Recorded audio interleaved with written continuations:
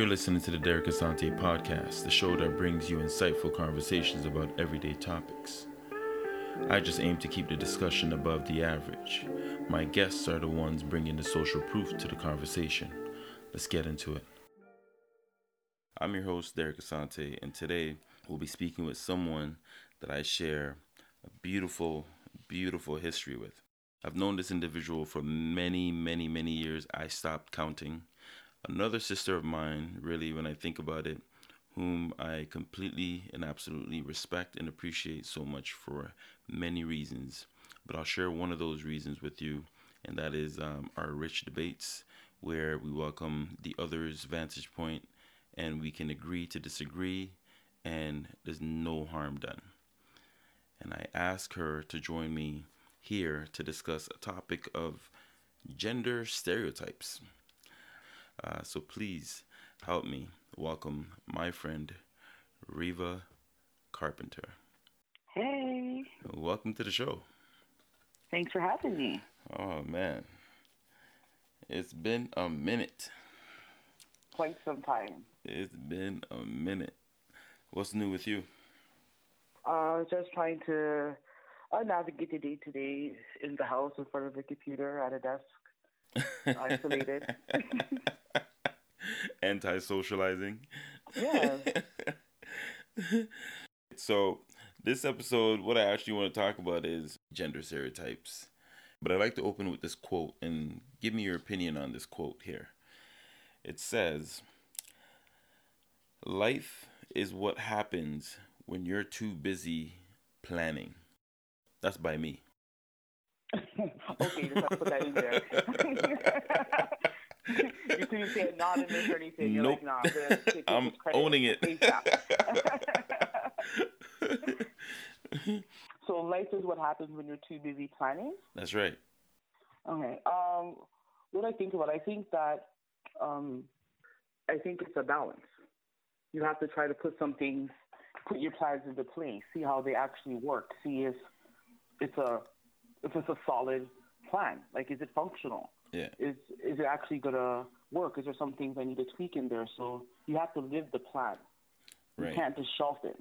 And that's key, because I think a lot of people overthink, overanalyze, and never take action because they get stuck in that planning phase, and we want to tweak this, we want to make it a perfect thing, and so forth, but it never reaches the people it's supposed to reach, if it's something that's supposed to reach the masses or things like that, right? So but no, I agree with you. You definitely have to live out the plan, and you have to take action ultimately.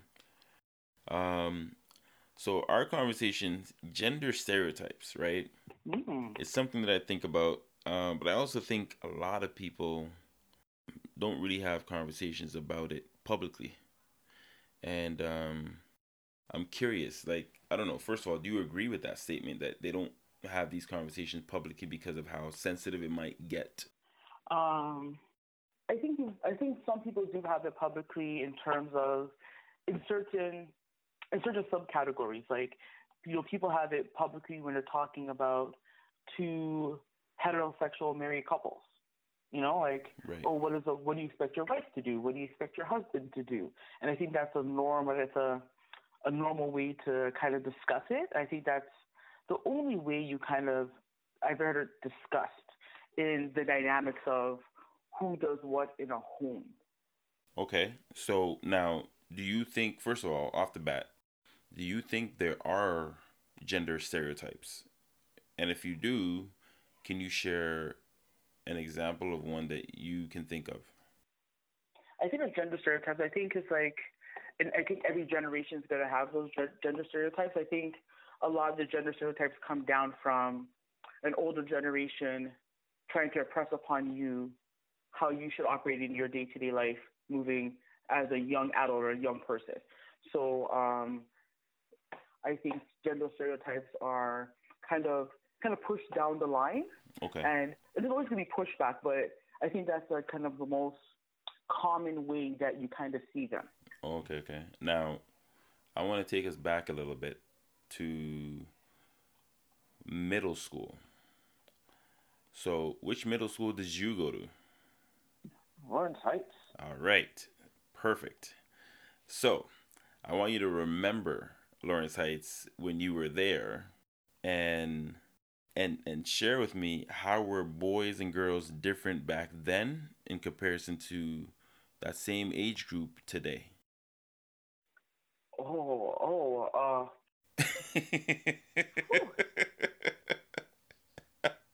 So, yes, we're comparing generations right now. That's exactly what we're doing.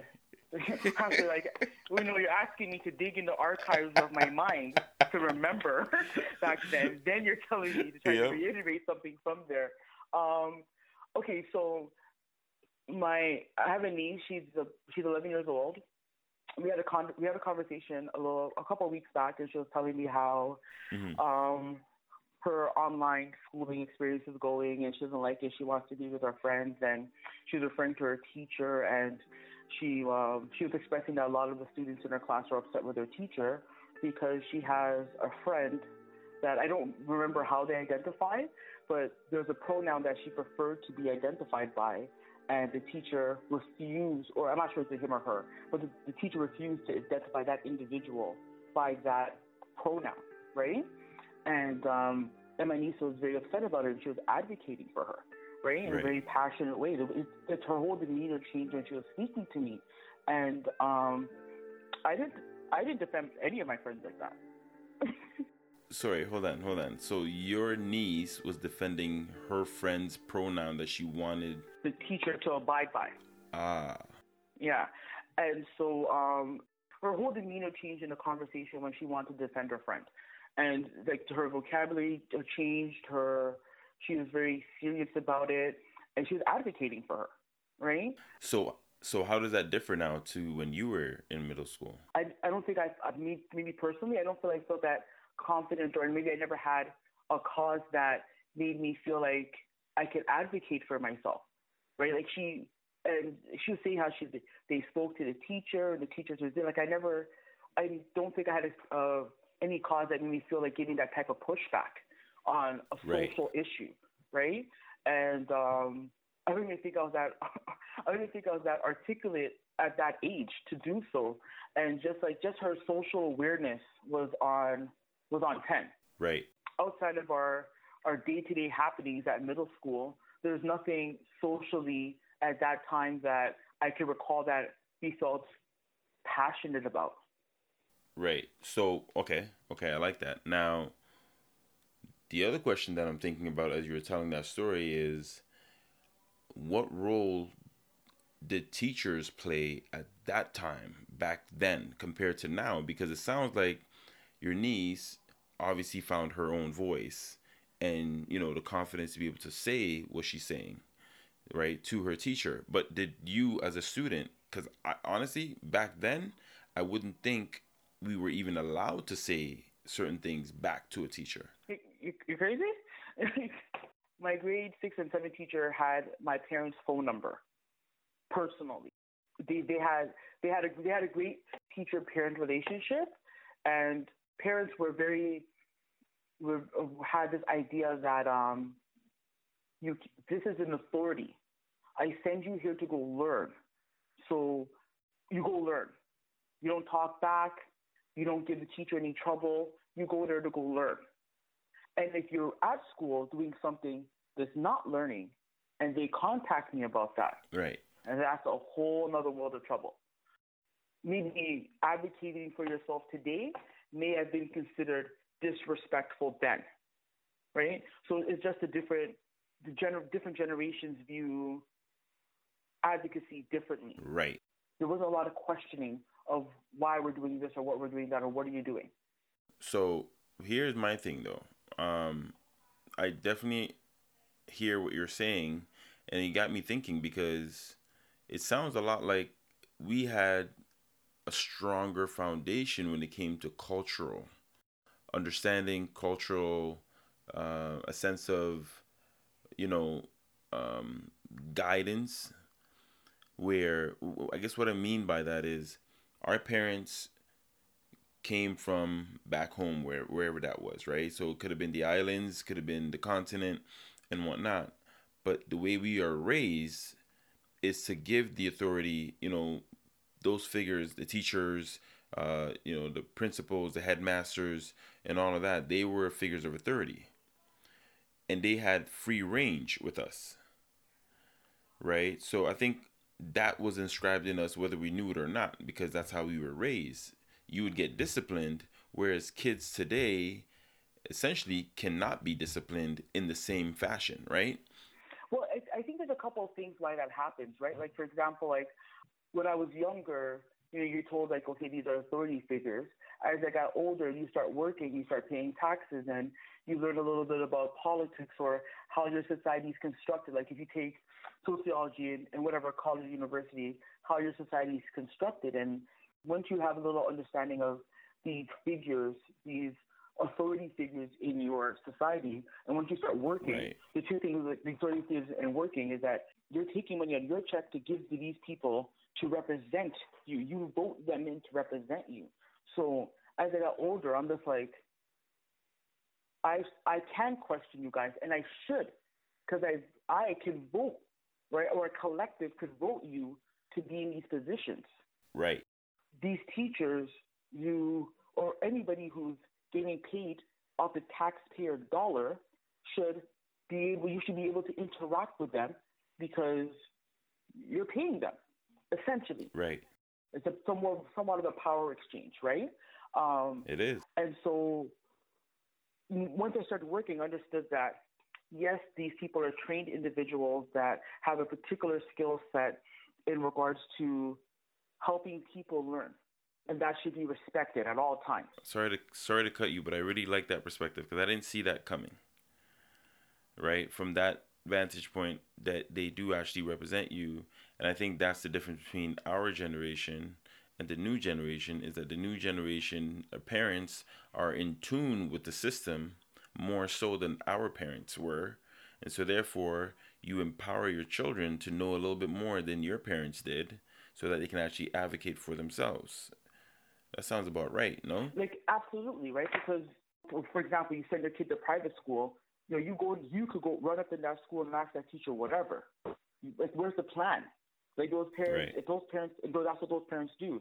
In affluent schools or in environments or communities, these parents are educated and they understand what that teacher's job is, and they have the time and resources to run up in there and say, what happened? What did they learn today? And they want to know. They're not asking you in a generality. They're saying, hey, you're a paid teacher off of taxpayer dollars or private school money dollars to make a plan for my children. I want to see it. They can see that, right? And where in other environments, we don't even know that's a thing to do.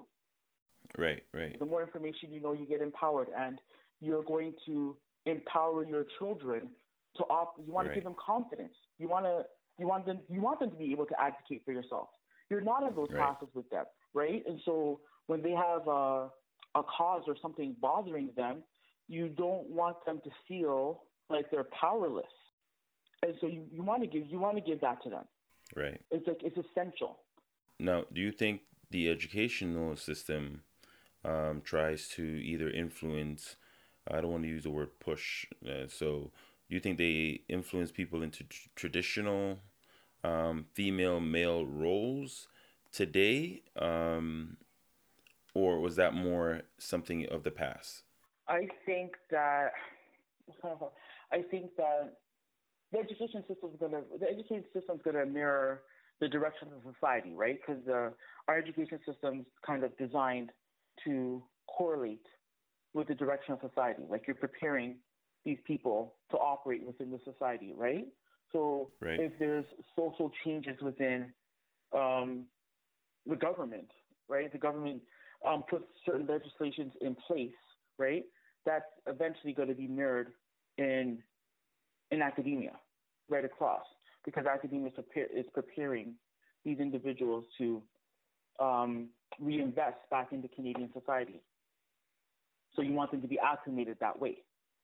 Right. And so I do think that if there's a change in the way society as a whole views genders and gender roles and if they have a change or alteration in how they view gender identities, and if there's a change in pronouns or how people want to be addressed as.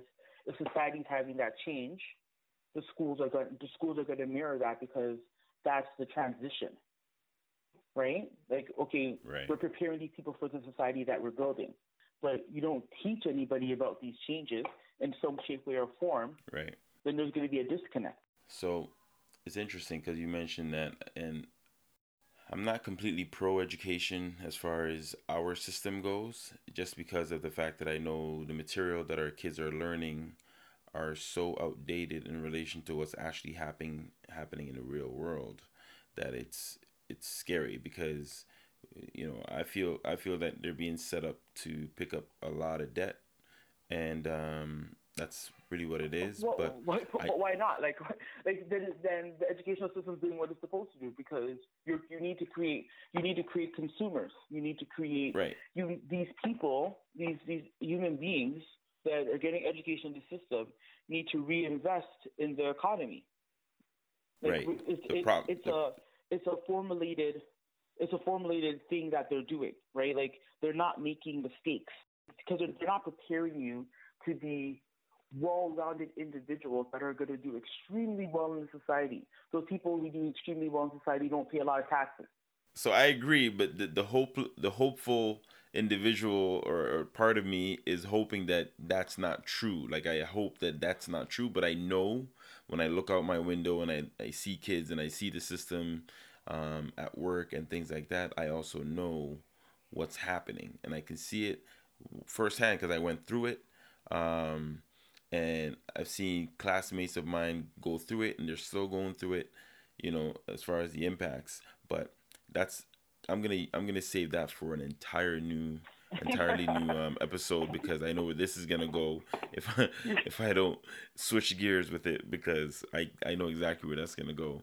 Now, I wanted to ask you, who do you think, as far as gender, right? When I say gender, we're focusing on the traditional sense. Mm-hmm.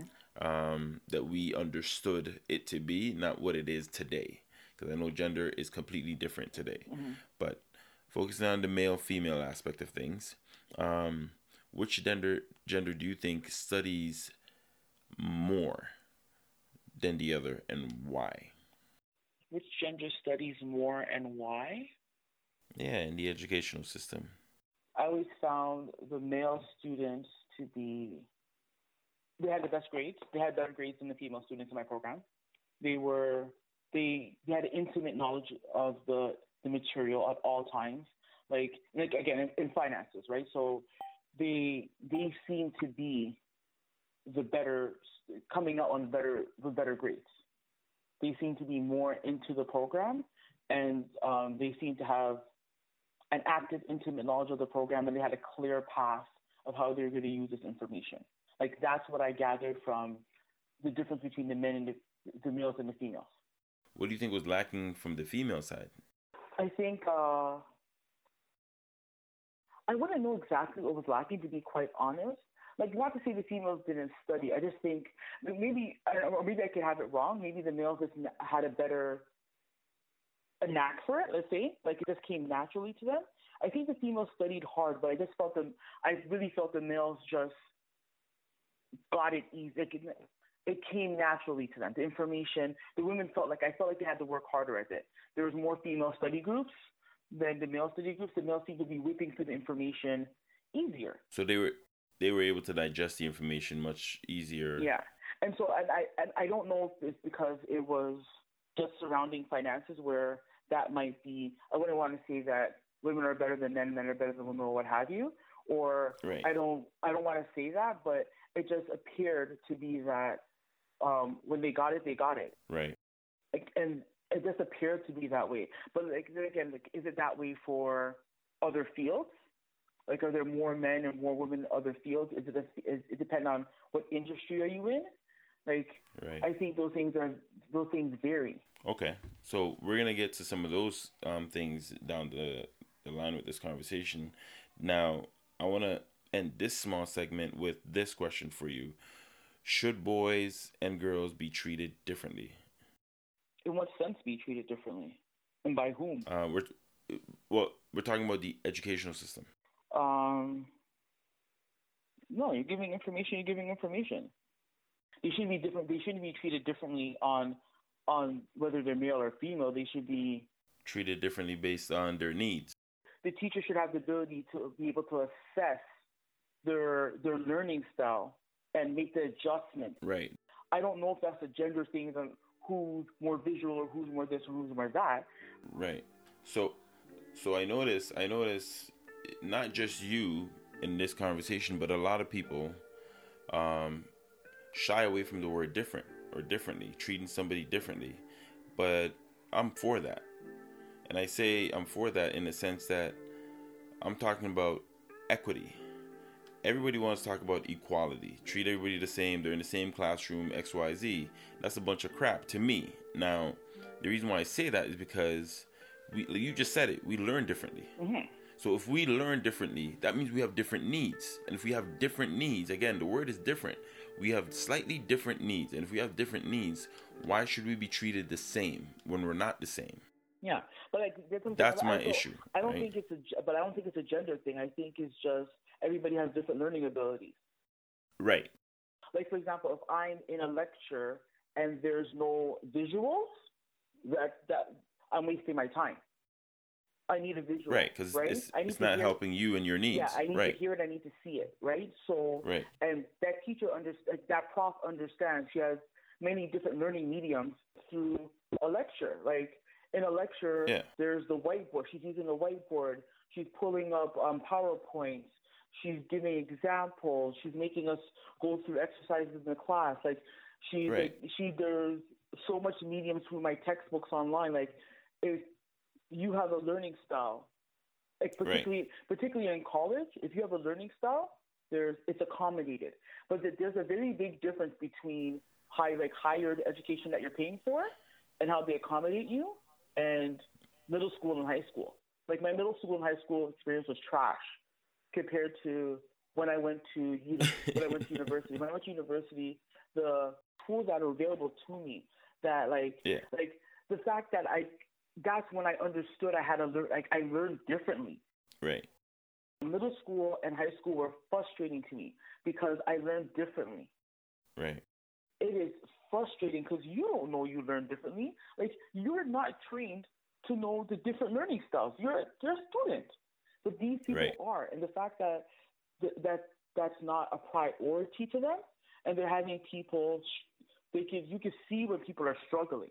Like if you're a teacher, you don't see when someone is struggling, you're just an asshole. Yeah. Like you don't try to say like you don't care. Right. You can see when people are struggling, and so just to not provide different mediums for people to really grasp the information that you're trying to convey to them is a disservice.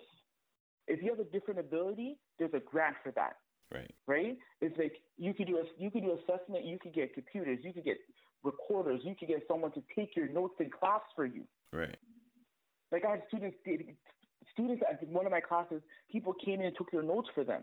They had to do their tests in different environments that were accommodating to them because their learning styles were different. Their testing styles were different. Right. And that was their assessment to help them. I never had that experience during middle school and high school. Right. My grade 6 and grade 7 teacher, she was an educator. Like she stayed after school late with us. She with all the resources that she had, and I didn't go to so illustrious middle school, right? So with the resources that she had, she gave her time, which was a valuable asset to help. Well, that's the thing. I mean, I agree with that. I believe that educators are the ones that leave a lasting impression on you. They actually, shape a part of your character. 1,000%. Right, and the fact that they have such an impact lets you know that they're an educator, because an educator is really someone who is focused on the lifelong learning of an individual, not just for the moment and for a subject matter. They look at the whole person. Absolutely. And not just one aspect of the person. So I agree with you on that. Like educators are definitely at a next level when you talk about teachers and educators. Yeah. So if they're listening to this, they need to pay attention because If you are just focusing on the subject matter that you're teaching and not the person that you're interacting with in the classroom, which is your student, then you're just a teacher and you're not doing anything for that person. You're saying it nice, right? They're trash. Like, that's what I'm gonna say. That's it. I'm gonna say they're trash. You're there for the check. I'm sorry to say, but you're there for the check. I think it's a disservice. But like between like male and females, the way that they're treated within a school structure, should they be treated differently? I don't think male and female should be treated differently.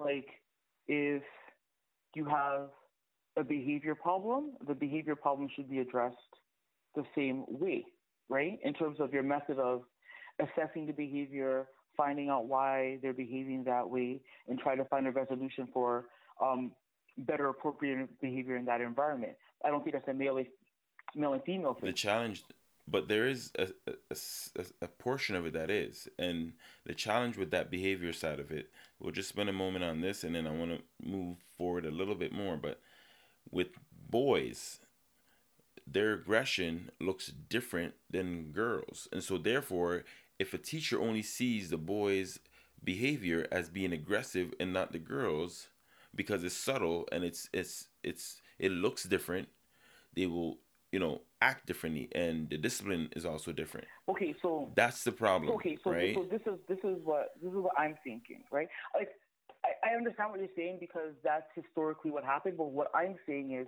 like, should they be treated differently? No, because there should be some form of formal training to be able to assess behavior, right? Like, there should be some form of behavior management, right?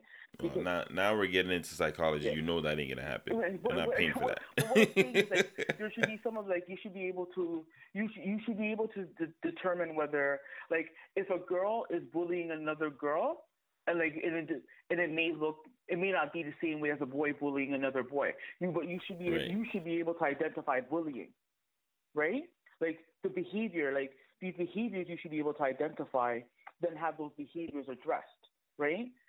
And then have a process to break it down. You should be identified what bullying looks like. It's because it may look different for boys and girls. It may look different.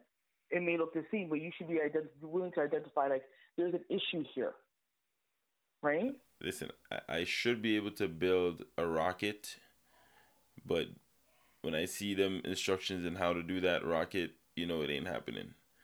So, no different from a teacher. No disrespect to the teachers, but they are teachers. We just established that there's a difference between a teacher and an educator. So an educator can read people.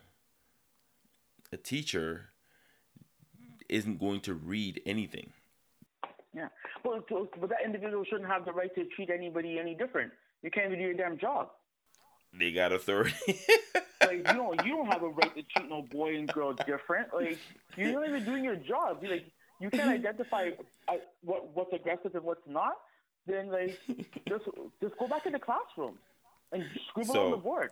But don't try to hand out discipline based on sex. If you can't even identify anything, you should be able to do that.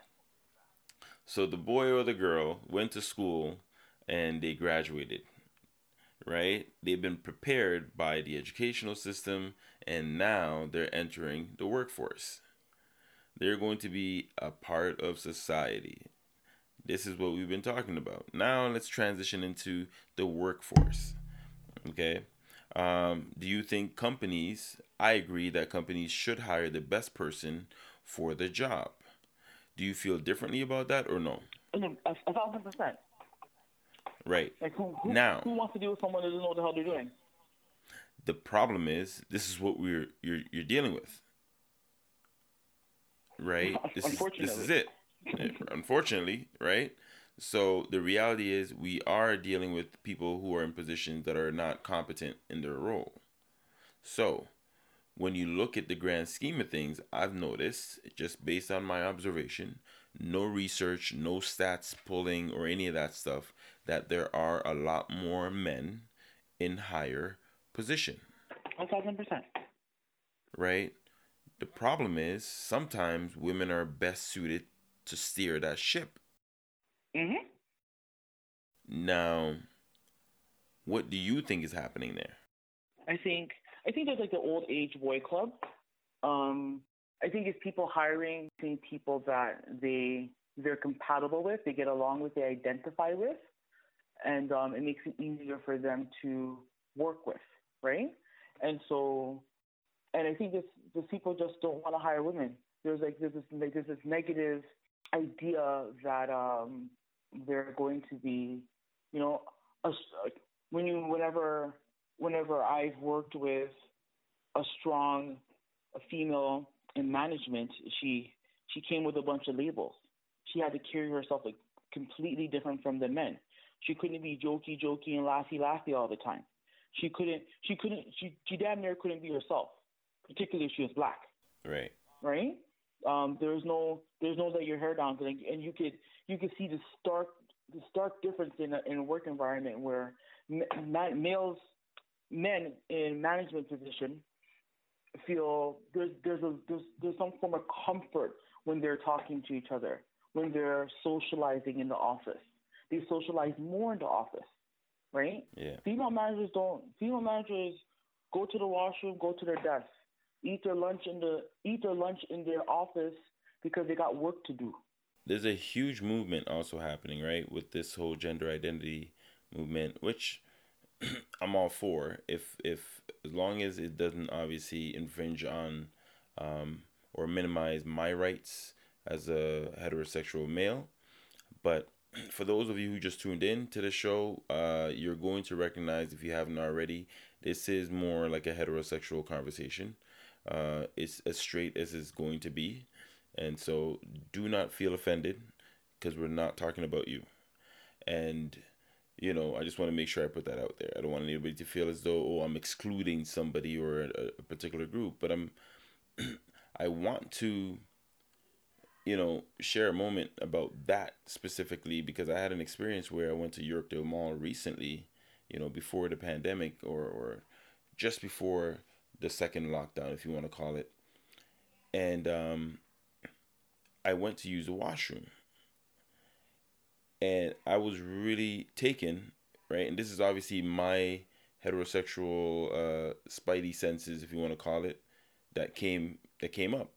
So I'm walking into the washroom. There isn't a door. You know how the washrooms, it's like a maze. You walk through and then you're there. I'm walking through, but then a woman is walking right next to me, and we're going into the same washroom. So I stopped and I said, wait a minute, am I going into the wrong washroom? So I literally took steps backwards as she continued forward to come back and look at the sign. Yeah, I didn't recognize the sign. I had that experience in that mall too.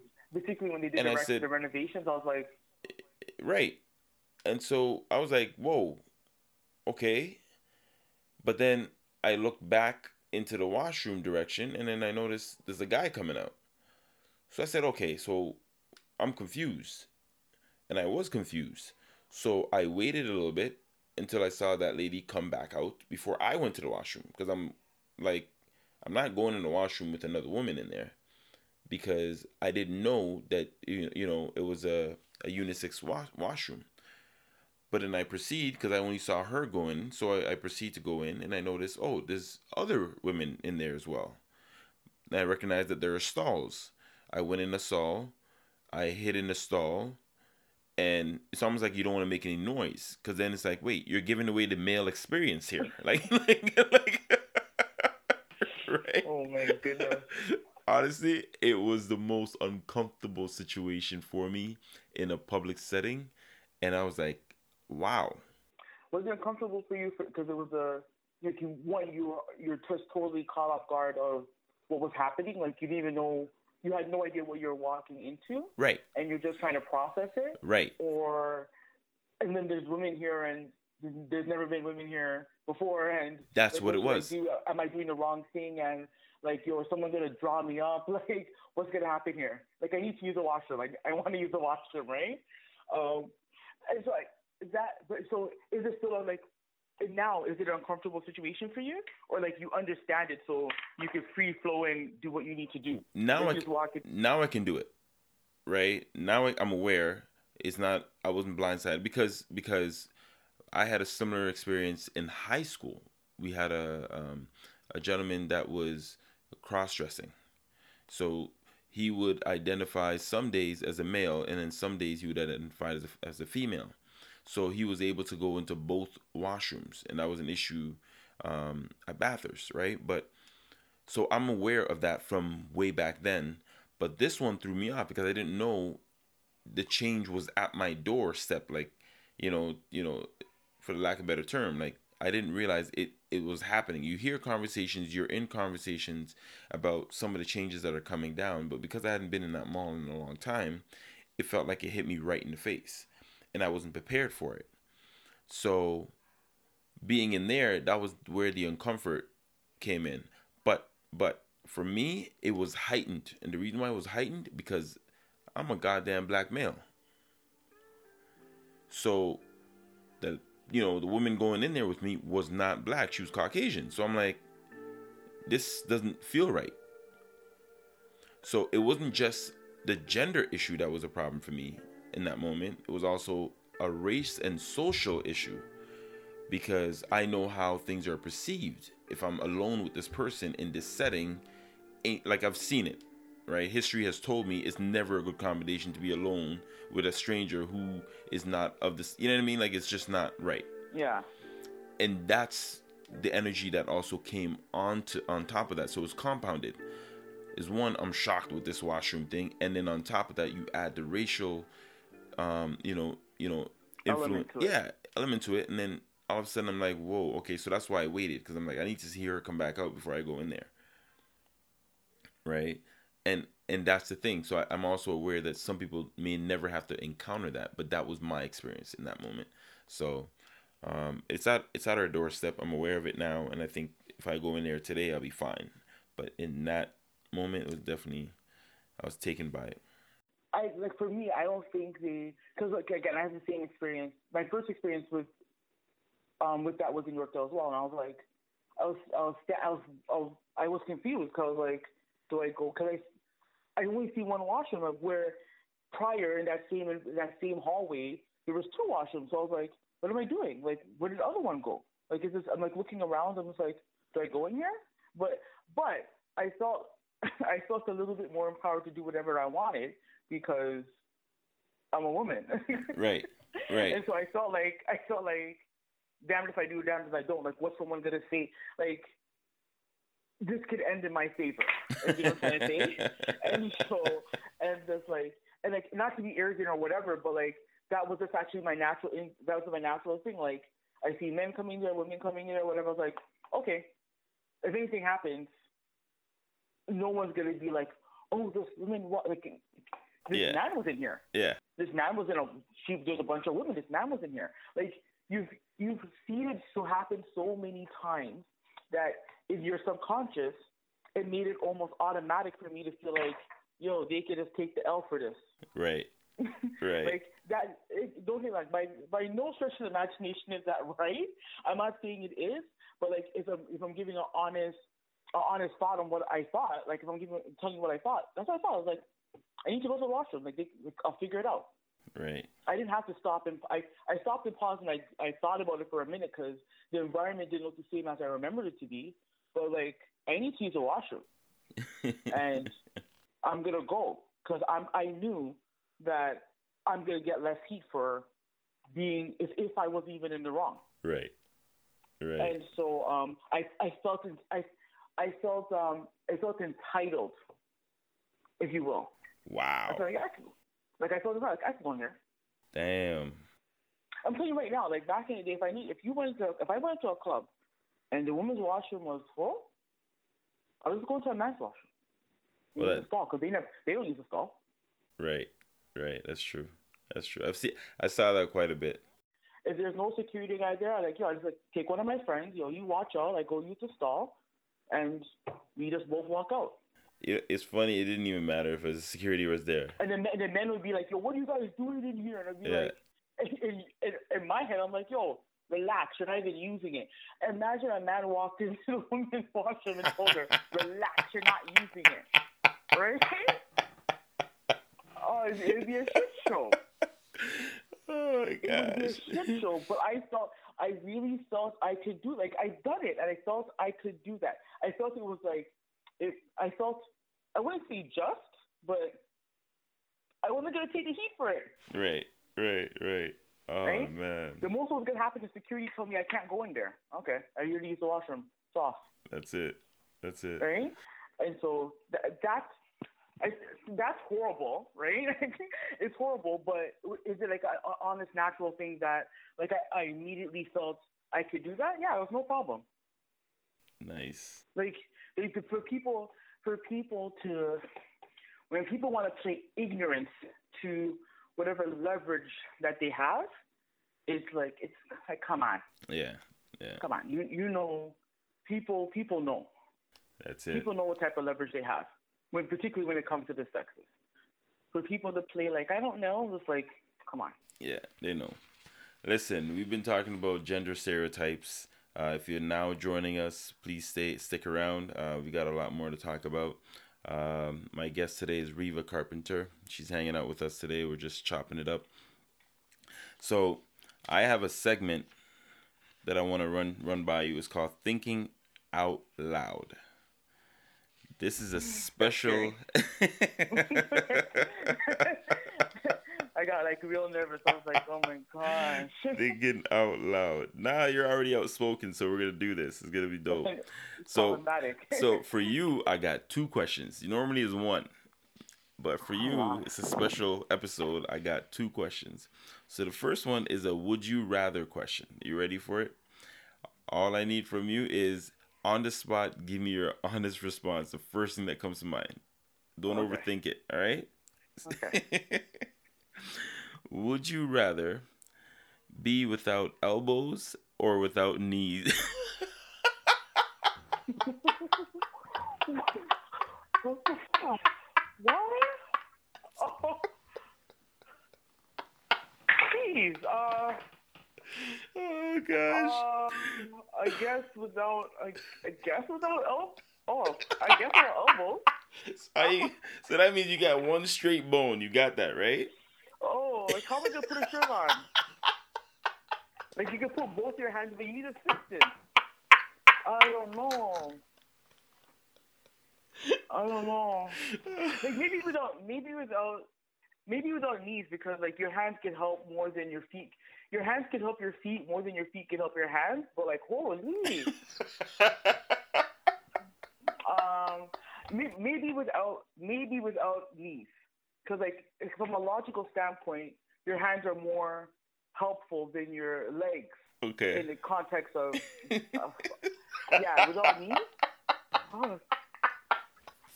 I'm going to screw everybody with that question 1,000%. I can't wait. Oh man, I apologize. I can't even keep a straight face for that one. I was just waiting for that one to come through. Oh my gosh. Which one would you rather be without? Knees. I think knees is a logical. Shoot. At least I can do something with my hands. Like I can't knees. Yeah. I don't know. Sitting will be interesting. I'm just getting me a recliner. Holy. But things could be more accommodated. Things could be more accommodated if you can't bend your knees, like your legs are straight. But if you can't bend your elbow, there's not a lot of accommodation. It's a lot of standing, though. Listen, it's a lot of standing. They're both so messed up. It's crazy. It's a lot of standing. Like if you go to dinner, right? And you can't sit at a booth, or if you do, you have to sit side by side. Now, okay. So that's interesting because that brings up an interesting conversation about accessibility, right? And that would be something that would be interesting to see, right? How are we actually accommodating people like that? But again, that's a sidebar. My next question is, we're still talking about thinking out loud. This is a more legitimate question as opposed to the first one. Thanks. What is the best gift you have been given? What's the best gift that I've been given? Yeah. The best gift that I've been given? Mm-hmm. Love. Love? Yeah. Elaborate. I think that's the best gift I've been giving. The love from my family, the connection we have, their patience with me, the ability to share experiences and to fail and still be accepted, whether you feel financially, personally, you're having social, relationship issues, just to have that community around you is it's irreplaceable. You can lose everything, and if these people love and support you, you can get it back easy. It's not a problem. I think for me, when I got older, I really started to view my family in a different way. They're irreplaceable and they're necessity. Mm-hmm. My friends are the family I chose for myself. Right. They're necessity. I can't contribute getting anywhere without their love and support. Awesome. I appreciate that. I think that's the best gift. I appreciate that. That actually segues us into the next portion of our conversation about gender stereotypes.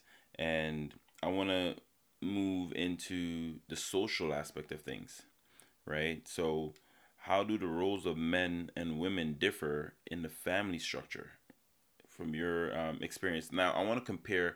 I want to do this comparison thing because I think there is a huge difference between, let's say, the 90s to 2021. So what would you say the role, how do they differ between men and women in the family structure?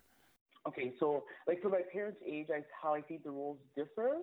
I think my parents were traditional in the sense that my dad always knew that it was paramount that he worked and he provided, right? And not to say my mom didn't, but my mom also took large portions of time to off traditional type of working and raised us, right? So she was home for quite a bit of time. She had her side hustle. My mom could sew. My mom could cook. She made money, but she had to find a not conventional way to do it at that point in time where my dad every day went out and worked. Right. I never even thought my mom was a stay-at-home mom. That was the adult looking back. I'm oh shit, my mom's a stay-at-home mom. But I didn't think that she was I saw value in what she did. It was her being there was valuable. I never thought that she wasn't not doing anything. Right. You know? Right. And because she could do a little, my mom was a very resourceful person, so she could do a little bit of everything that needs to happen in the house. But right? But you're not saying that stay-at-home moms in 2021 aren't doing anything. No, I'm just saying that the idea of a stay-at-home mom right. was, I never thought of my mom as a stay-at-home, that terminology. Yes. I never described, I always just say my mom stayed at home when we were little. You didn't know the label was yeah, I just didn't know the label. Even as adult, I always say my mom stayed at home for a little while, but she was always doing something. She was just at home doing something. So I never thought she wasn't not working. Right. Right? I never thought of it like that. I always thought that she was busy doing something. And so what's different now with the family structures today, in your opinion? I think because both parents have to have an income for your family to have a quote-unquote good life in Canada, mm-hmm. the flexibilities look different for a very long time. Now people are becoming a little bit more entrepreneurial, both men and women, right. and a lot of women for that matter. But there's a period of time where both men and women had to go to work. Your kids are in daycare all the time. Right. And to be honest, I'm not sure if there's a difference in gender roles because I didn't have that experience with my parents. I didn't see a lot of difference in gender roles. I think they've been kind of consistent in that way for when we were older, my mom went back out into the workforce, but we were older and taking care of ourselves, so it was just a different experience. Right, because I think there's been a shift in roles as far as you have more. I'm noticing there are more men actually staying home and raising the kids, and women are breadwinners. And I don't know if it's because of just obviously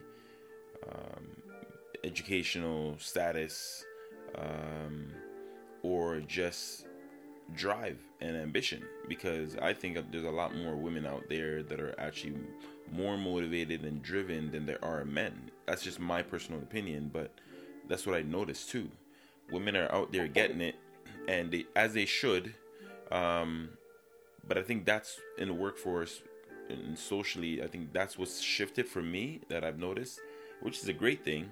But that also has an impact on the family nucleus, because traditionally we've had, like you said, our parents, our moms were the ones in the house more than, the male had to go out and provide financially and whatnot. And so that was a tradition of the old school, structure. But I think it's shifted now. I think it's, like you said, it's balanced. Some people are actually both working at the same time. But as far as income earning and things like that, I feel like women are actually earning more in a lot of situations than men are. So how do you feel about gender roles with your house? Like, how do you think that within your household, right? With you and your wife, like, how do you think gender roles are playing out? Like, would you feel comfortable if your wife started making, 10K, 20K more than you? How would that? I don't get me wrong. I know you're a different type of man. So how would that? I feel like I already know the answer to this. Because, for us, it's funny you asked me that. For many years, my wife had made more money than I have. The only time I've made more money than her is actually when I got into my current role, right? So that's been the way it has been, right? And so I'm perfectly fine with that. I personally don't even care. I mean, you already know, like, I don't care how much money you make more than me, as long as we're doing this, moving this ship and steering it together, right? As long as I'm pulling my weight, as long as you're pulling your weight. And that's why I think there's a huge difference between generations now and back then. Because back then, like, I remember even stories that my mom has shared with me about, her and my father. They had disputes over money because she made money, and it wasn't necessarily more than he made, but they got into arguments because she made money. And like you said, proud and ego came in, where it's like, well, if you're making money, you should be handing it over to me, and I'm the one that's going to manage the money.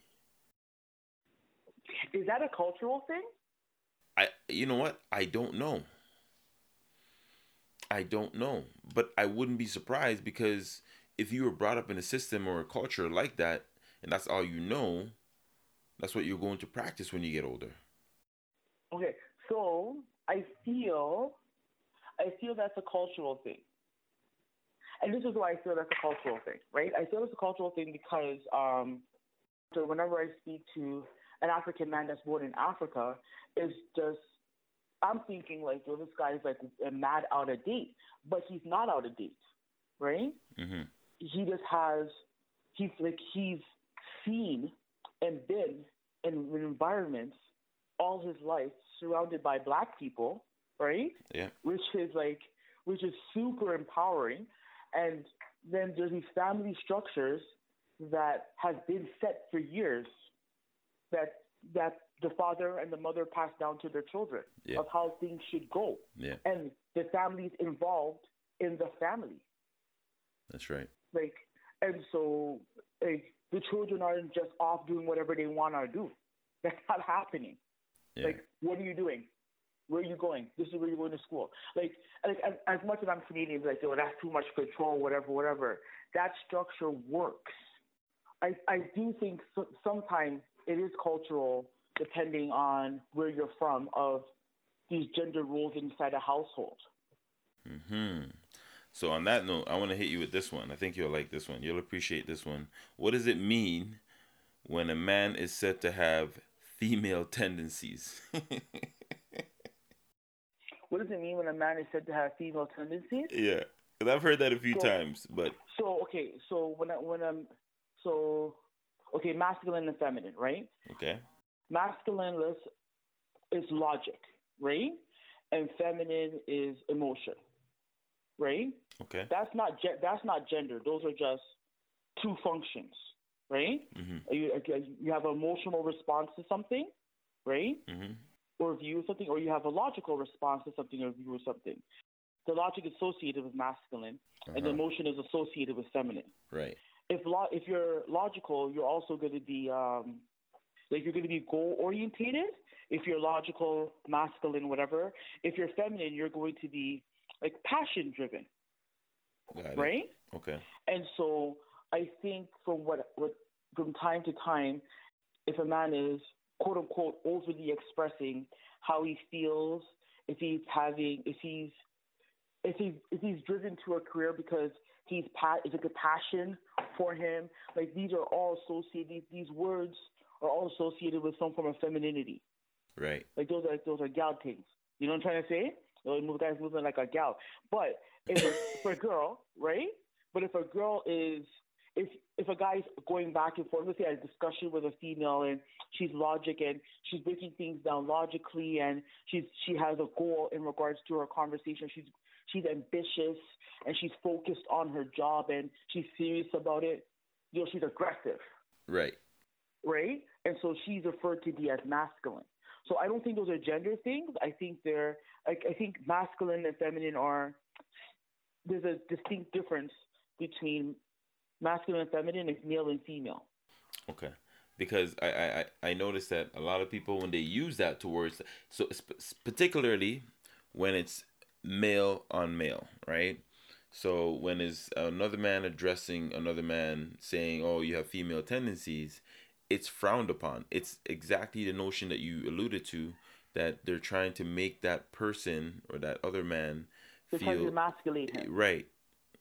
Because they associate masculinity directly with gender. Right.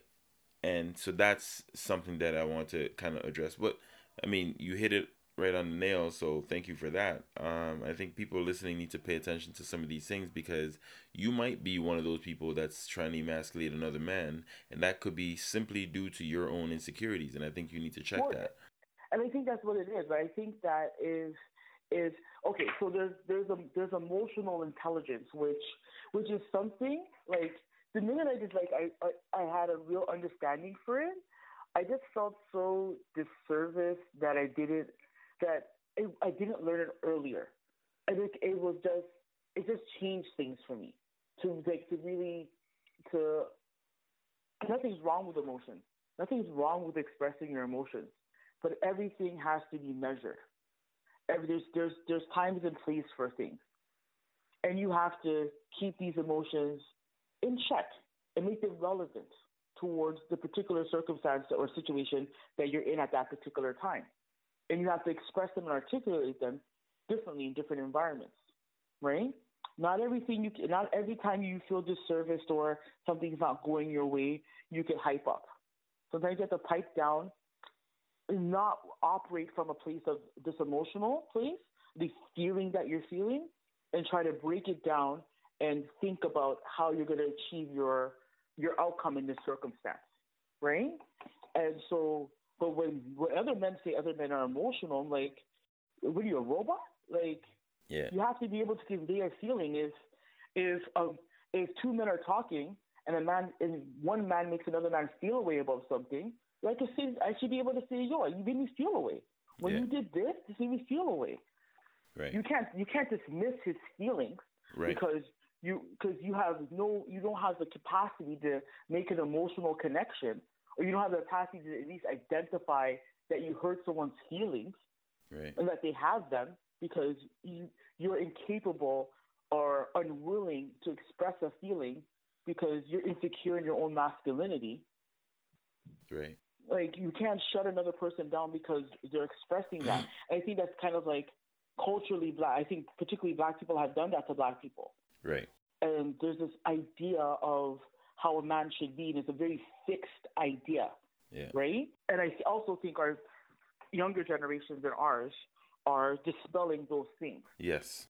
The man today is willing to go to therapy, willing to clean up some of those stuff that are congesting him from moving forward. Right. He's willing to address some traumas. He's willing to have hard conversations about things that are painful or hurtful or that make him feel vulnerable. Like, I think we're at a place where men are having those conversations, and now you can have them with each other. Right. And that's important. Like, you know what I'm trying to say? Like, I think that's super important in regards to how you now communicate with your kids. Yeah. And how you express things to your kids. And how, like...